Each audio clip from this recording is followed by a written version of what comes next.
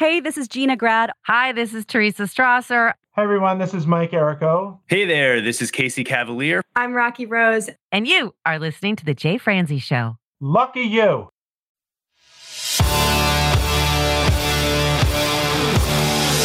Welcome to The Jay Franzi Show. A behind-the-curtain look at the entertainment industry with insights you can't pay for and stories you've never heard. Now, here's your host, Jay Franzi.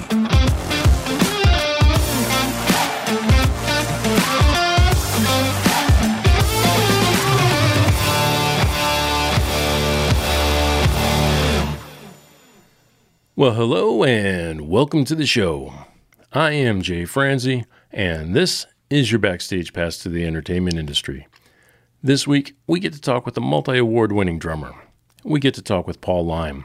We'll talk to him about the impact that Louie Bellson had on him, what it was like playing on the road with Tom Jones, and we'll talk to him about his time in the studio with Lionel Richie. Now, Paul is not only a great studio drummer, but he's an amazing live drummer. He is the top choice for tracking records and recording films, and I can't wait to talk to him about all of that here tonight.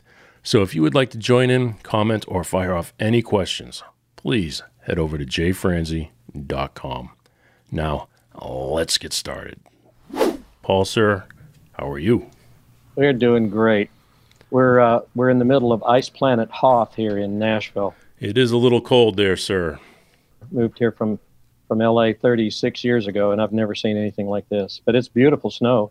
But we've got a flight to Germany we've got to get out on in about 36 hours, and I hope planes start to fly again. Holy cow, talk about some pressure, right? Yeah, you know about the pressure cooker.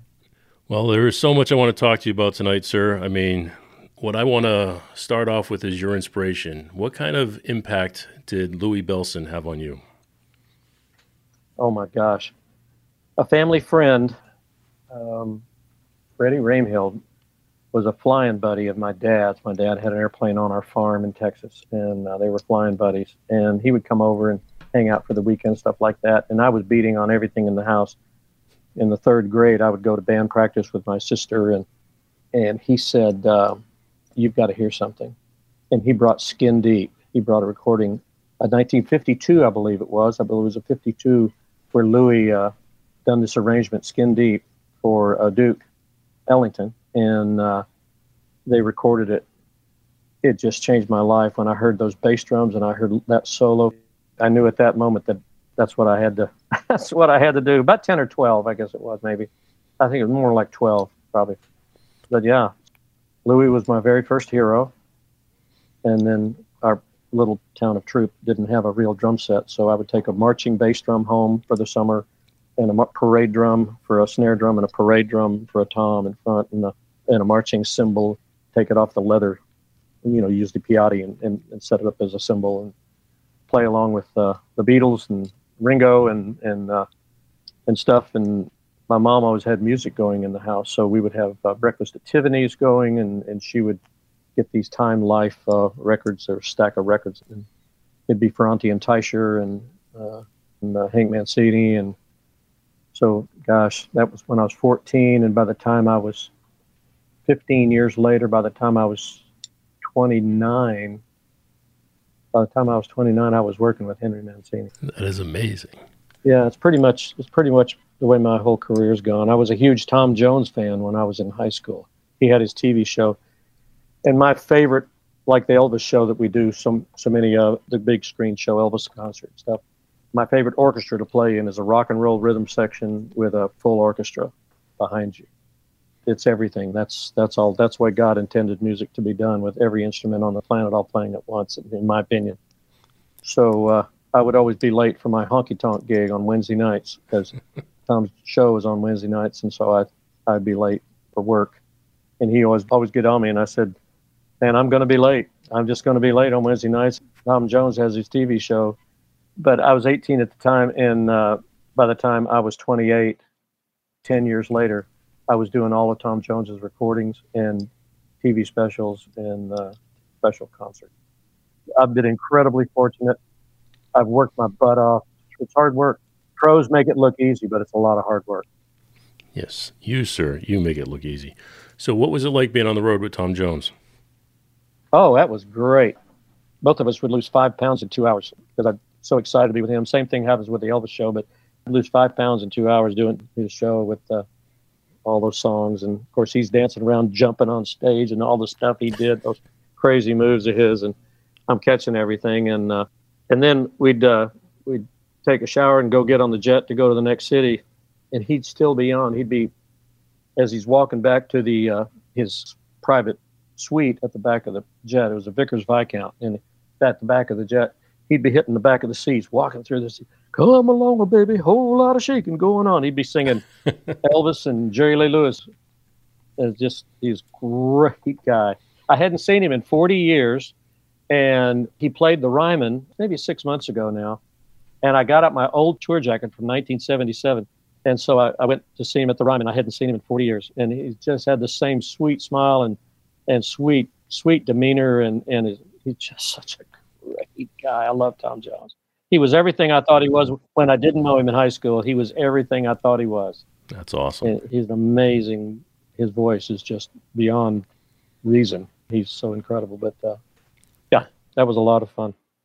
After that was 77. So by 79 and 80, when Lee Sklar asked me to go out with James Taylor, we had kids at home. That wasn't the thing to do. So I stayed at home with the kids, like you're at home with your kids right now, aren't you?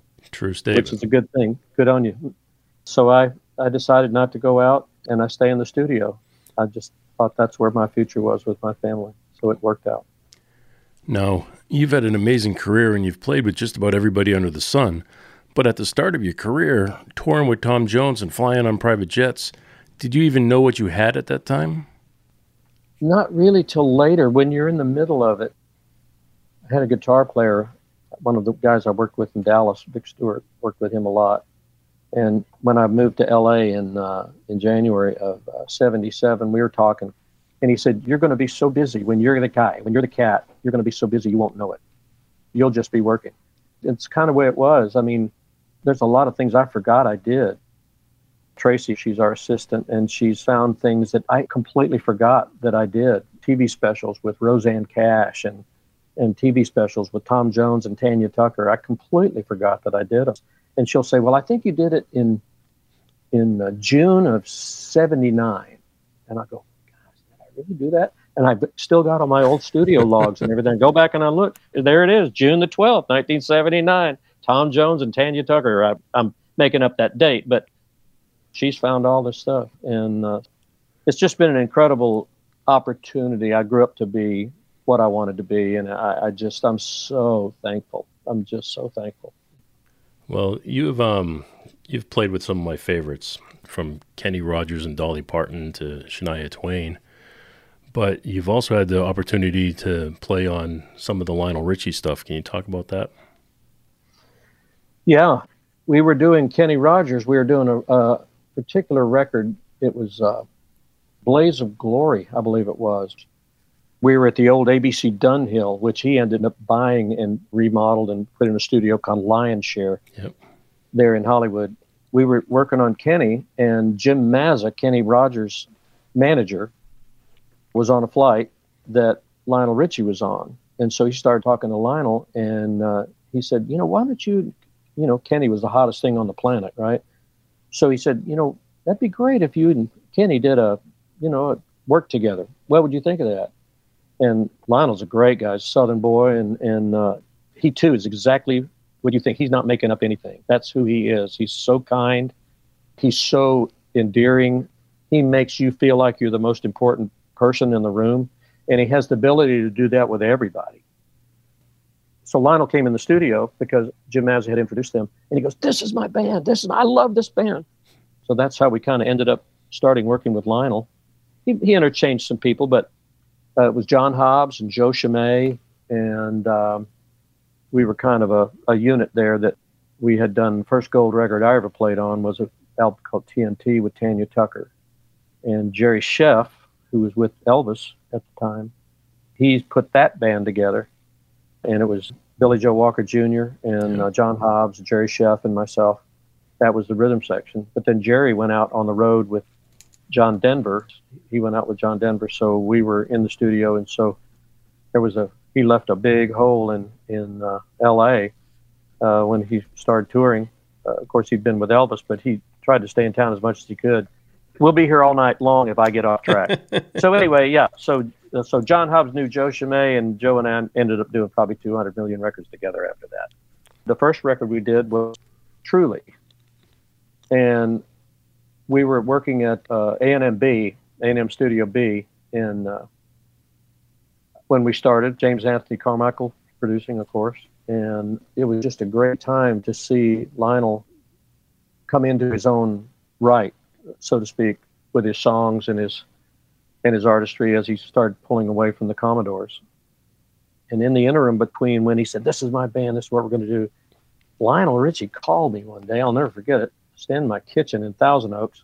He called and he said, "Paul, this is Lionel." I'm going, Hello. "Okay, hey Lionel, how you doing?" He said, "Man, you think this is going to work? You know, the guys that come out of a band, they're so used to sharing the limelight with everybody else.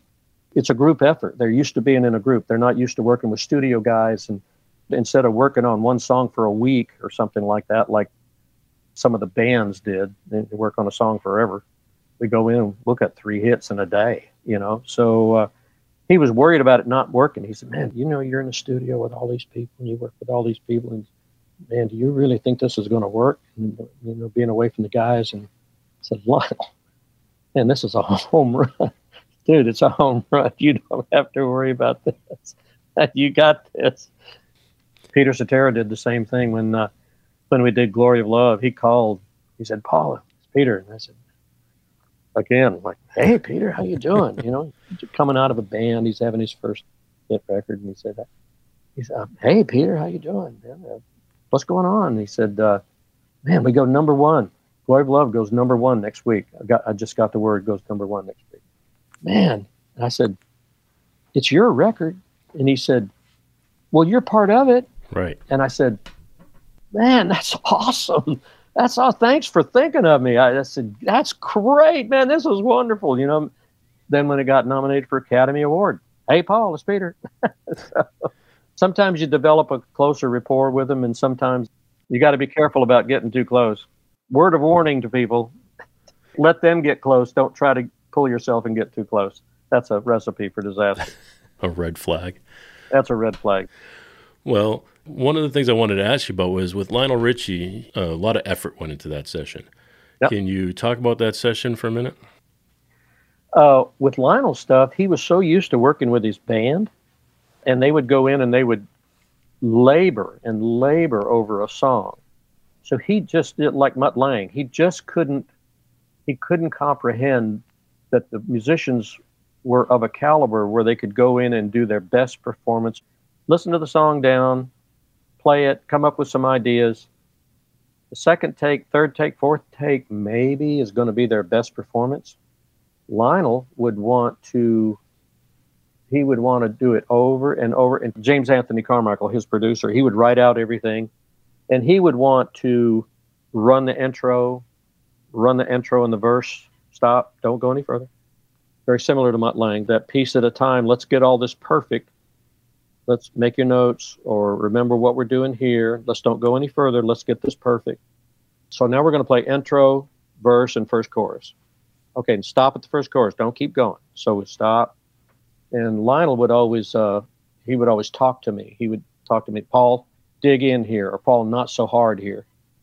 There's a great story. You can actually go on Alexa, Prime Music, and you can hear Lionel talking to me.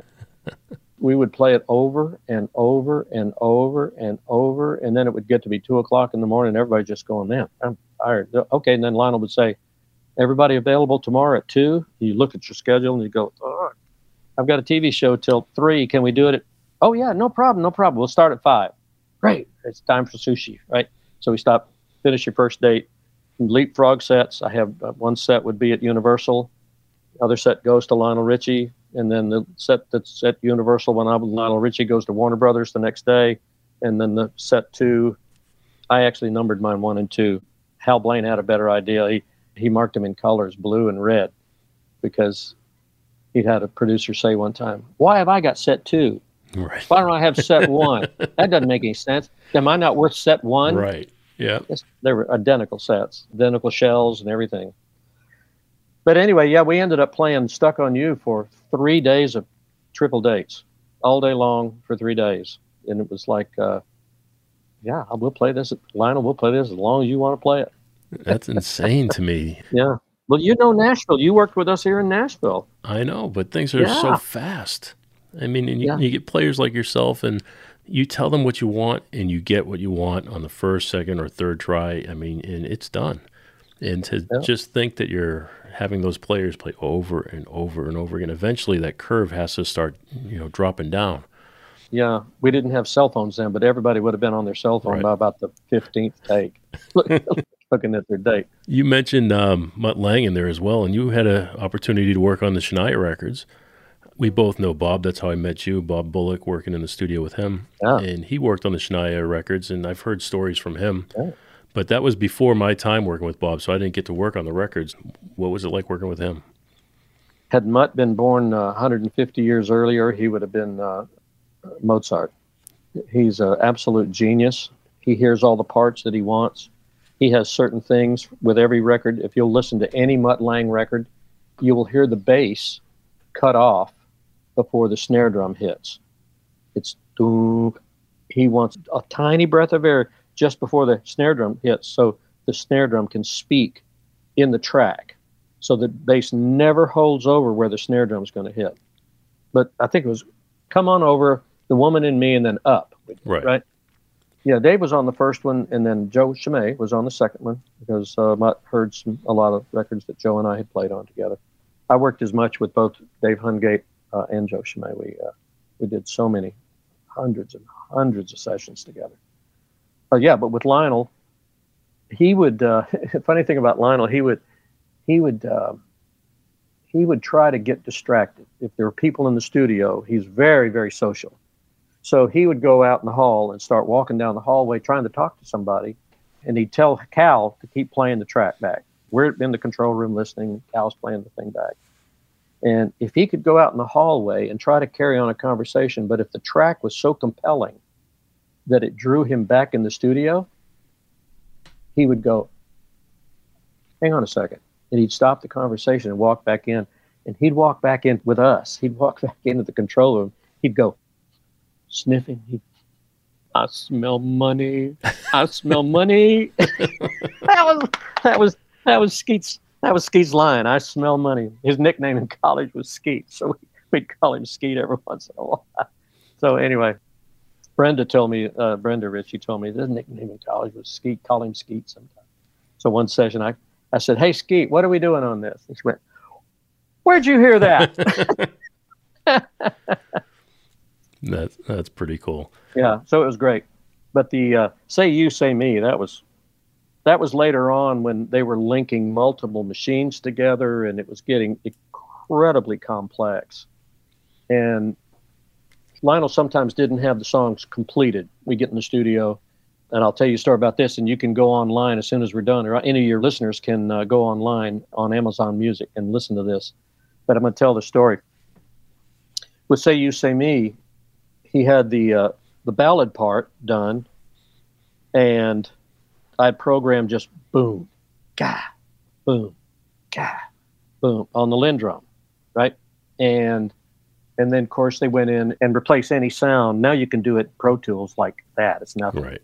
But back then you had to use a Publison. So it was a sampler that was no latency on the response on that. And you could put a gate on the snare drum where it would just go, you didn't get a trail on the snare drum. Use that spike, hit the Publison, put it on the record, and you could put any snare drum sound you wanted on the record. So, matter of fact, JR asked me one time, he said, I know that's my snare drum on Say You, Say Me, but you played the tom fills, and it's my snare drum. And I said, man, it's Publison. Cal did it with Publison. Oh, that's how they did it. Okay. So anyway, they get the slow part and then the fast part, and then back to the slow part. And so I programmed this one song, and he built this other song in the middle of it. It wasn't all done like this. It was edited together. And so I went back in, and I'm all the drum fills, the goo-goo, goo-goo, ba-ba-ba-ba-ba-ba, say you, say me, and then back to the Lindrum. So it's JR in the fast part, Whoa, yeah. It's me programming the Lindrum on the front and the back, and it's me playing the drum fills between the edited together sections. Sometimes we just have to build records like that to get what they want. Oh, going back to Truly. When we cut the very first one, Lionel, he just didn't feel comfortable when we would cut his demo. He just wasn't comfortable with it. And he was just, yeah, that sounds great. Guys, it's great, but it doesn't have, it just doesn't have this. It doesn't have. And so after about 2 days, we said, play the demo. Where's the demo? Play us your piano vocal demo. So he played it. It was magical. It was just magical. I think one of us, I just said, put it out like that. There's your record. You don't need anything else on that. Overdub strings on it, and there's your record. And there's your record, Hoss, like I said on Shania. Anyway, there's your record. And no, we want this on. Let's overdub. So we overdubbed drums and bass to Lionel Richie's piano vocal demo on Truly, and that's why you'll hear it float to keep that emotion in it. You'll hear that track float. And it's okay. Tempo's part of music. Right. We've gotten into this world of the after click. The long weekend in '83. We turned into a click environment, and it's a shame. But tempo's part of music. Hal Blaine used to rush on the end of every song, and it just sounded so exciting. It was great. All the mamas and the papas stuff. Listen to those records. On the fade out, you'll hear Hal pushing it, getting faster and faster. Yeah. That's pretty cool. We had Mike Errico. He's a singer-songwriter from New York. He was on the show, and he was talking about working with Jay Joyce and said that Jay had a quote of the click track sucked the life out of music. So, great line. That's a great line. Yeah. And then drummers that had really good time that actually were not used to playing with it would get mad. They'd say, well, that thing's dragging. No, it's not dragging. It's not dragging. We all learned how to listen to Hal Blaine. Right. And Hal Blaine had this, he would float things a little quicker, and that put the excitement in them. And listen to an Elvis performance with Ronnie Tutt playing. I have to play along with those tracks on big screen. That's the excitement that Elvis wanted in his live performances, and Ronnie went with it. Ronnie had the best time in the world, but he went with it. Yeah, he was Elvis's live drummer. Yeah, after the '68 comeback special, Ronnie was with Elvis for 9 years. He was a dear friend. Our kids grew up together. His family with Donna and our family, our kids all grew up together. So we're like extended family. And that's too bad. Couldn't stand up, and I went to my knees when they carried him out of the house. It was a sad day. He was a great mentor and a great friend. He was a great player. Yeah. He was great. Ronnie, came out of North Texas, playing big band in the lab band, North Texas. Of course, he was a studio guy. It's Ronnie Tutt on Feliz Navidad. Jose Feliciano, Feliz Navidad. That's Ronnie Tutt.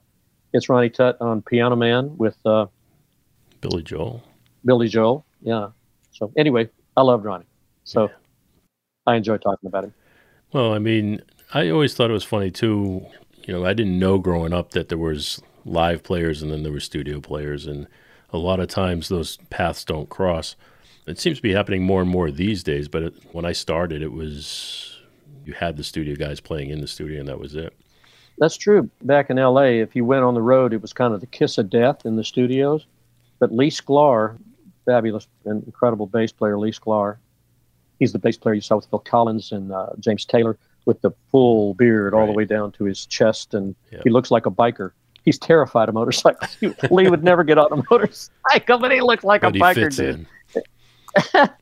But that's his brand. I was never very good at branding. That's my next thing. Yeah. Branding yourself. There you go. Well, you're doing that right now. Bearding myself. I was talking to Jeff King about that because he's a great session player. I love working with Jeff. Great guy. And he also goes on the road with Reba and Brooks and Dunn. Yeah. And I was asking him how he fits that in and how he's doing it. And he says, well, these days, as long as your schedule can handle it, that's the stigma isn't quite there anymore. Do you find that to be true? Yeah, that's very true. Back in 2013, we'd worked with Michael Nesmith from the Monkees back since '78 after the Monkees were over. And we got back together with Michael in 2013, and he had this concept of an album. and a live performance you want to do called Music of the Mind. And he wanted to tell stories around the songs that he'd written, like Joanne and those songs. And I was like, oh boy, because I was doing all the Kenny Chesney records at the time. And so thankfully, Buddy Cannon, or Shannon Finnegan, his assistant, would call and say, Paul, can you do Kenny Chesney's 10 o'clock on the so-and-so? And I'd say, I'm in New Jersey with Michael Nesmith, but I'll catch the red eye back. Can you make it at 2 o'clock? So they would kindly move it to 2 o'clock so I could make it. And you talk about pressure cooker. Wow. Getting on a plane in New Jersey in Hoping February. to make it on time. And we've all done it. I've gotten on a 6 a.m. flight in Nashville, because you pick up 2 hours going to L.A. I've gotten on a 6 a.m. flight in Nashville, and Johnny Lord at Center Staging would have me set up for a 10 a.m. in Los Angeles. I walk in the studio at 9:30 and have a 10 o'clock downbeat. Here's your chart. Go. Here's your chart. Go. Speaking of charts, can you take a minute to discuss the Nashville number system? Yeah, sure. Matter of fact, strange you should say that. Here's one right here. Oh, it's Kenny Chesney. Here's the very chart we used on a song called Coach. It's probably shorthand, and a song called Famous. And the idea is, say it's in C. So C, F, C, F. So if C is da da da da da da da da, 4 4, the 1 and the 4, then the 5. So Louie Louie, the old song, ba na na, ba ba ba ba ba ba ba, for your listeners, is it's 1 1 1 4 4 5 5 5 4 4 1 1 1, and so many songs, especially country songs. A lot of songs, pop songs, and everything 1 4 are 5. built on a typical 1 4 5, just different arrangements of 1 4 5. So that's if it's in C. Of course, if it's in the key of B, then it's associated in the 1, the 4, and the 5 again. Go find a song that we did on Kenny Chesney that has Famous in it. I don't know what it is. Oh, I played Cajon on that. Oh, that was 9/24/13.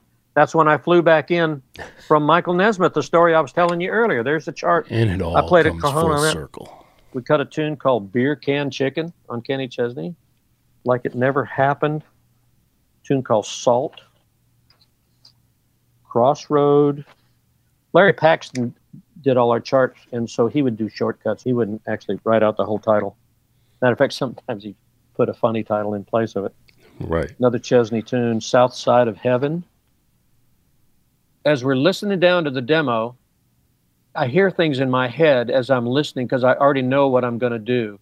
So it's just from years of doing it. The first listen down, I start marking my part in my head, what I want to remember to do when I get back out on the floor, right? We call this a Charleston figure. Dun, bum, gone. One, dun, bum, right? And so the word Charleston comes from the old thing from the 30s. Bum, bum, bum, bum, bum, bum, bum, bum, bum. Right. That's the figure, dotted quarter, eighth note, bum, bum, do do do do do, bum, bum, and we call it a Charleston. Guys, we're going to play a Charleston there. Is that funny? Studio lingo. So anyway, your question. So when you get that chart and someone presses play on the demo, how quickly do you go from that to getting in the studio and going red? Well, we'll listen down to the demo. Sometimes it's just a guitar vocal demo or a piano vocal demo. Usually it's guitar. And most usually it is a completed demo that they've done at a publishing company because they're trying to pitch the song. So we'll listen down. I'll make notes like I just talked about. I'll hear a part in my head and I'll go ahead and write down what I think I want to do. Then we go in and we run it. And when you work with somebody like Dave Hungate or Joe Chimay or Larry Paxton so much, you're both already hearing the same thing. I mean, we've done hundreds and hundreds of sessions together. It's like, have you ever had your wife, you have a thought and she says it? Yeah. Yeah. So that's what happens when you spend that much time in the studio with and doing so many different artists with the same players. You almost know what they're going to play. And that's why they sound like hit records, because a lot of times we do the same thing over and over. There's another Kenny chart called Santa Monica. Your listeners can actually go on and tell Alexa to play Santa Monica by Kenny Chesney, and they'll hear that chart. Love is what you make it. My first note on this tune, Nobody Sad on a Saturday Night for Kenny Chesney, my first note was hand claps. So here's a tune in the same pile. This is Billy Ray Cyrus, Some Gave All. Dude, he's just awesome. Record. I love Billy. Yeah, I love Billy Ray. And of course, we just mark it BRC, you know. Anyway, that's some pretty cool stuff there. I didn't even know we were going to do that. That was awesome. That. I appreciate you doing that. It was really cool. Yeah. You've had the opportunity, like I said, to play with everybody, but you've also played some music for movies. Can you talk about what the difference is between playing for a record and playing for a movie? More pressure yet. Really? Why is that? More pressure yet. Well, if you're doing a picture with John Williams and there's 106 pieces on the floor, 106 musicians on the floor, and he wants it on the second take. One's a rundown, and the second take, that's the take. That's it. I mean, you don't go, hey, wait, I think, John, I think I kind of missed that part on going into the second chorus. I could use that again. With 106 people on the floor? Right. No. You don't do that. You sight read it down the first time, and you play the song. You play a perfect part the second time. It's just the way it is. How does that make you feel? That's just what you do. There's no feeling or emotion about it. It's just, you just do it. I mean, after years and years of doing it, that's just what you do. Just part of the job. It was different when we did the Star Wars thing with John, with the Max Rebo band, a song called Jedi Rocks, the Max Rebo band. He was in a hurry, and we were scoring this scene in Jabba's lair. It's Jabba's lair where Leia comes back in.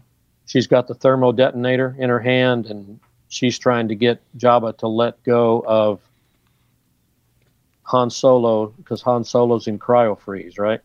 And there's that party with the blue elephant playing the piano and that thing. Yeah. He was in a hurry, and he just ran. He came in and scrolled out a rhythm part, and we played down the rhythm part, and then he had Jerry Hay come in and score the trumpets, and Jerry Hay wrote the trumpets on it. So that's a thing called Jedi Rocks, the Max Rebo band from Return of the Jedi. But yeah, with John, or with Steve Dorff doing all the episodic series, Johnny Harris. My first episodic series was Wonder Woman with Linda. Yep. Of course, I was her musical director for 13 years till COVID hit us in 2000, shut everything down. But yeah, you go in, you recut the theme. We had a thing in LA called, for television and motion pictures, the contract called for 100% scoring. The business end of it was 100% scoring. Whereas doing a TV show for Dick Clark, that was Dick Clark's bloopers and practical jokes. I don't know if you ever saw that or not, but when we did that, that was under the videotape agreement. And we loved the videotape agreement because you go in and you do one session, you make $600 for the one session, you get 75% because they can use the music over and over and over again. It's just a different negotiated contract. So you get 75%. So you do the first sessions at $600, you get $450 a week for the rest of the year. That's what I like. They negotiated 100% scoring. Why did they negotiate 100% scoring? So their engineers would keep working, so their tape ops would keep working, so they could keep billing for the studio and run the cost of the production up. And it's a profit deal. It's a movie. So would you rather record a record or record a film? Oh, I love it all. Anywhere I can play. I love playing with our fun band, the Eagle Maniacs, down at 3rd and Lindsley, or the TCB band with Elvis Show. I love that. I love doing movies. I love doing American Airlines commercials. 7-Eleven, Safeway. I love playing Trump's inauguration, with the Tim Rushlow Big Band. What was that like? Oh my gosh. It was amazing. The ballrooms are the size of a football field. They're about 100 yards long and 50 feet wide, and it's just packed with people. So when Tim Rushlow called me, he said, Paul, will you do Trump's inauguration? I said, be honored to do that with you. We have the Tim Rushlow Big Band. You do the American Songbook. And Tim's such a great singer. He does Bobby Darin as good as Bobby Darin did. Matter of fact, Bobby Darin's family, let him use the original charts. We were playing Bobby Darin's original charts. So anyway, he calls, and I said, well, I want Drums Unlimited to supply the drums because they know what I need. They have my setup. And he said, well, the guy that's doing backline said he thinks he can get what you want. And I said, no, Tim, I know that Drums Unlimited can do it, and just call John at Drums Unlimited and just get the drums from there. Well, this guy, Jan, said he really thought he knew what you wanted. I said, Jan? I said, Jan Parent? He said, yeah, Jan Parent, that's his name. Wait, that's Center Staging in Los Angeles. Then I thought, oh, yeah, it's just another Dick Clark TV show. The whole inauguration, every inauguration, it's the pageantry of another CMA Awards or the ACMA Awards or the American Music Awards. And I did all those for 20 years. You played them all. I played them all. So it's just another TV show. Of course, Jan Parent. So I immediately called Jan. I go, Jan, were you having your way with Tim Rushlow? Are you bringing my drums from Los Angeles to D.C. for the inauguration? He said, oh, of course I am. I'm bringing your drums. He said, I told him I thought I could get what you wanted. I was going to surprise you, though. Because it's your own kit. It's my own kit. Anyway. That's crazy. So you've played every award show. Are there any differences between them? Some of them you're playing live. Sometimes you'll be live with the artist. But like on the CMA Christmas specials with the orchestra that we did for 10 years, that's all pre-record. We do all the pre-record ahead of time. The artists are singing live, but what they do is they use the music. When you're editing TV shows together, you have to have something that's common.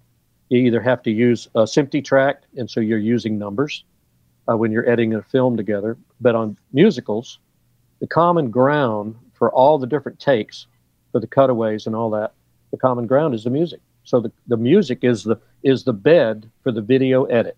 Right. So we do the pre-record where you see me up close. That's a dress rehearsal that we did the day before. It's not on the show. It's the day before. So the cutaways are close-ups of us. They're called cutaways, and it shows me or me playing the hi-hat or Kerry Marks playing the guitar part or anybody, any guitar player. Anytime you see a close-up, that's not them. It's already been done. It's in the can. And once the TV show comes out and is edited together, they use the music for the timeline, the stars doing the vocal, and then they can go back and they fly in these cutaways of musicians playing up close in post. That's how the production gets put together. There's a benefit for the click track if there was ever a benefit for one. Yeah, that's where the click track is important with that. So yeah, if you're doing a picture, if you're doing a movie, that's one thing. You play a certain style then, and it has to be quick. So you go with the safe stuff. Or a TV show, you pretty much go with the safe stuff. What'll get you through the date as quick as possible. Then on records, you have more time to be more experimental. I can program something. But back when we were doing Battlestar Galactica and all that stuff, everybody else went to lunch, and I'd sit there programming, and that was before MIDI. So we had to use a time machine. We'd use a time machine, and we use these analog subdividers to get the tempos, and we were working in frames per beat as opposed to beats per minute. That's insane. It is insane. I'm not sure I could do it anymore now since I've been playing pop and country records in Nashville for 35 years. I'm not sure I'd want to be back in that pressure cooker again.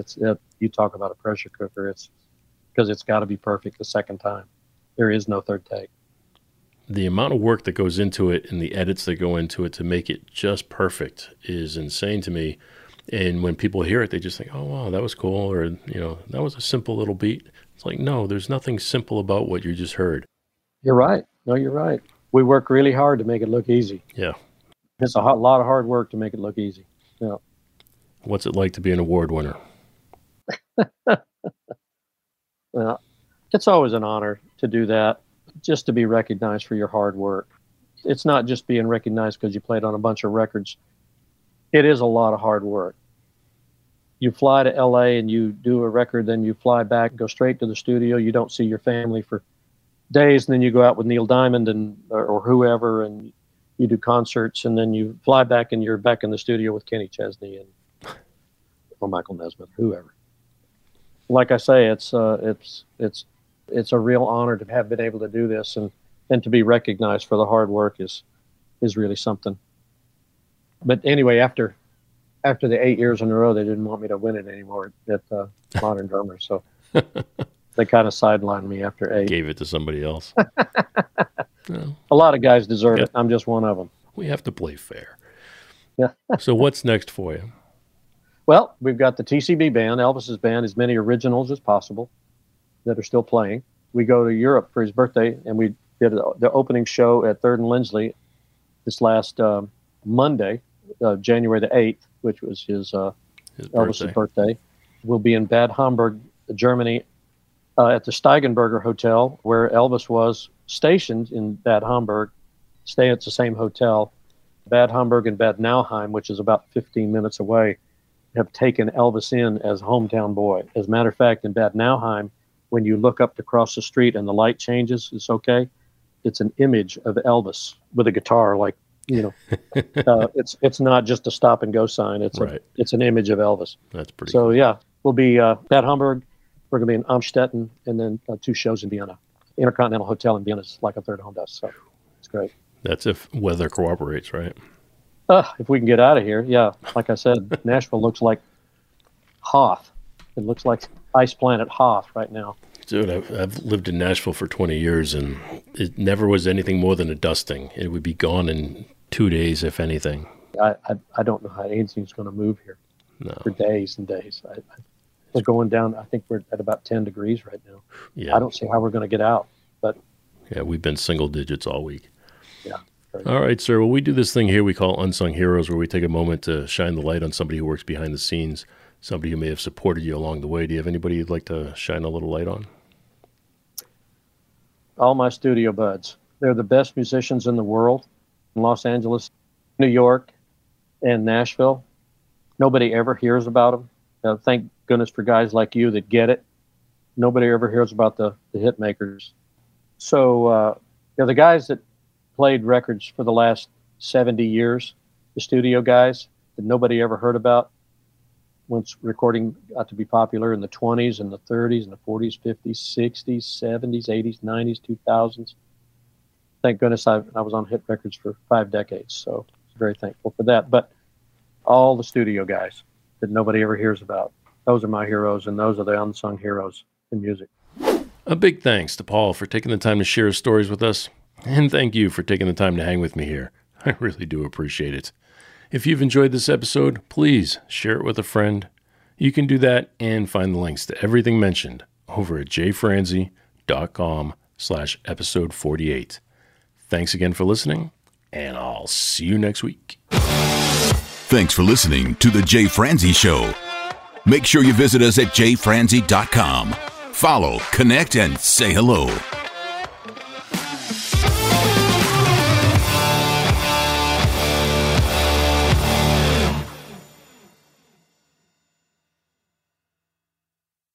This episode has been brought to you by VR Knives, your source for 100% custom knives made by a true rock star. So, if you're in the market for a new piece of art, reach out to VR Knives. 407-421-5528. 407-421-5528.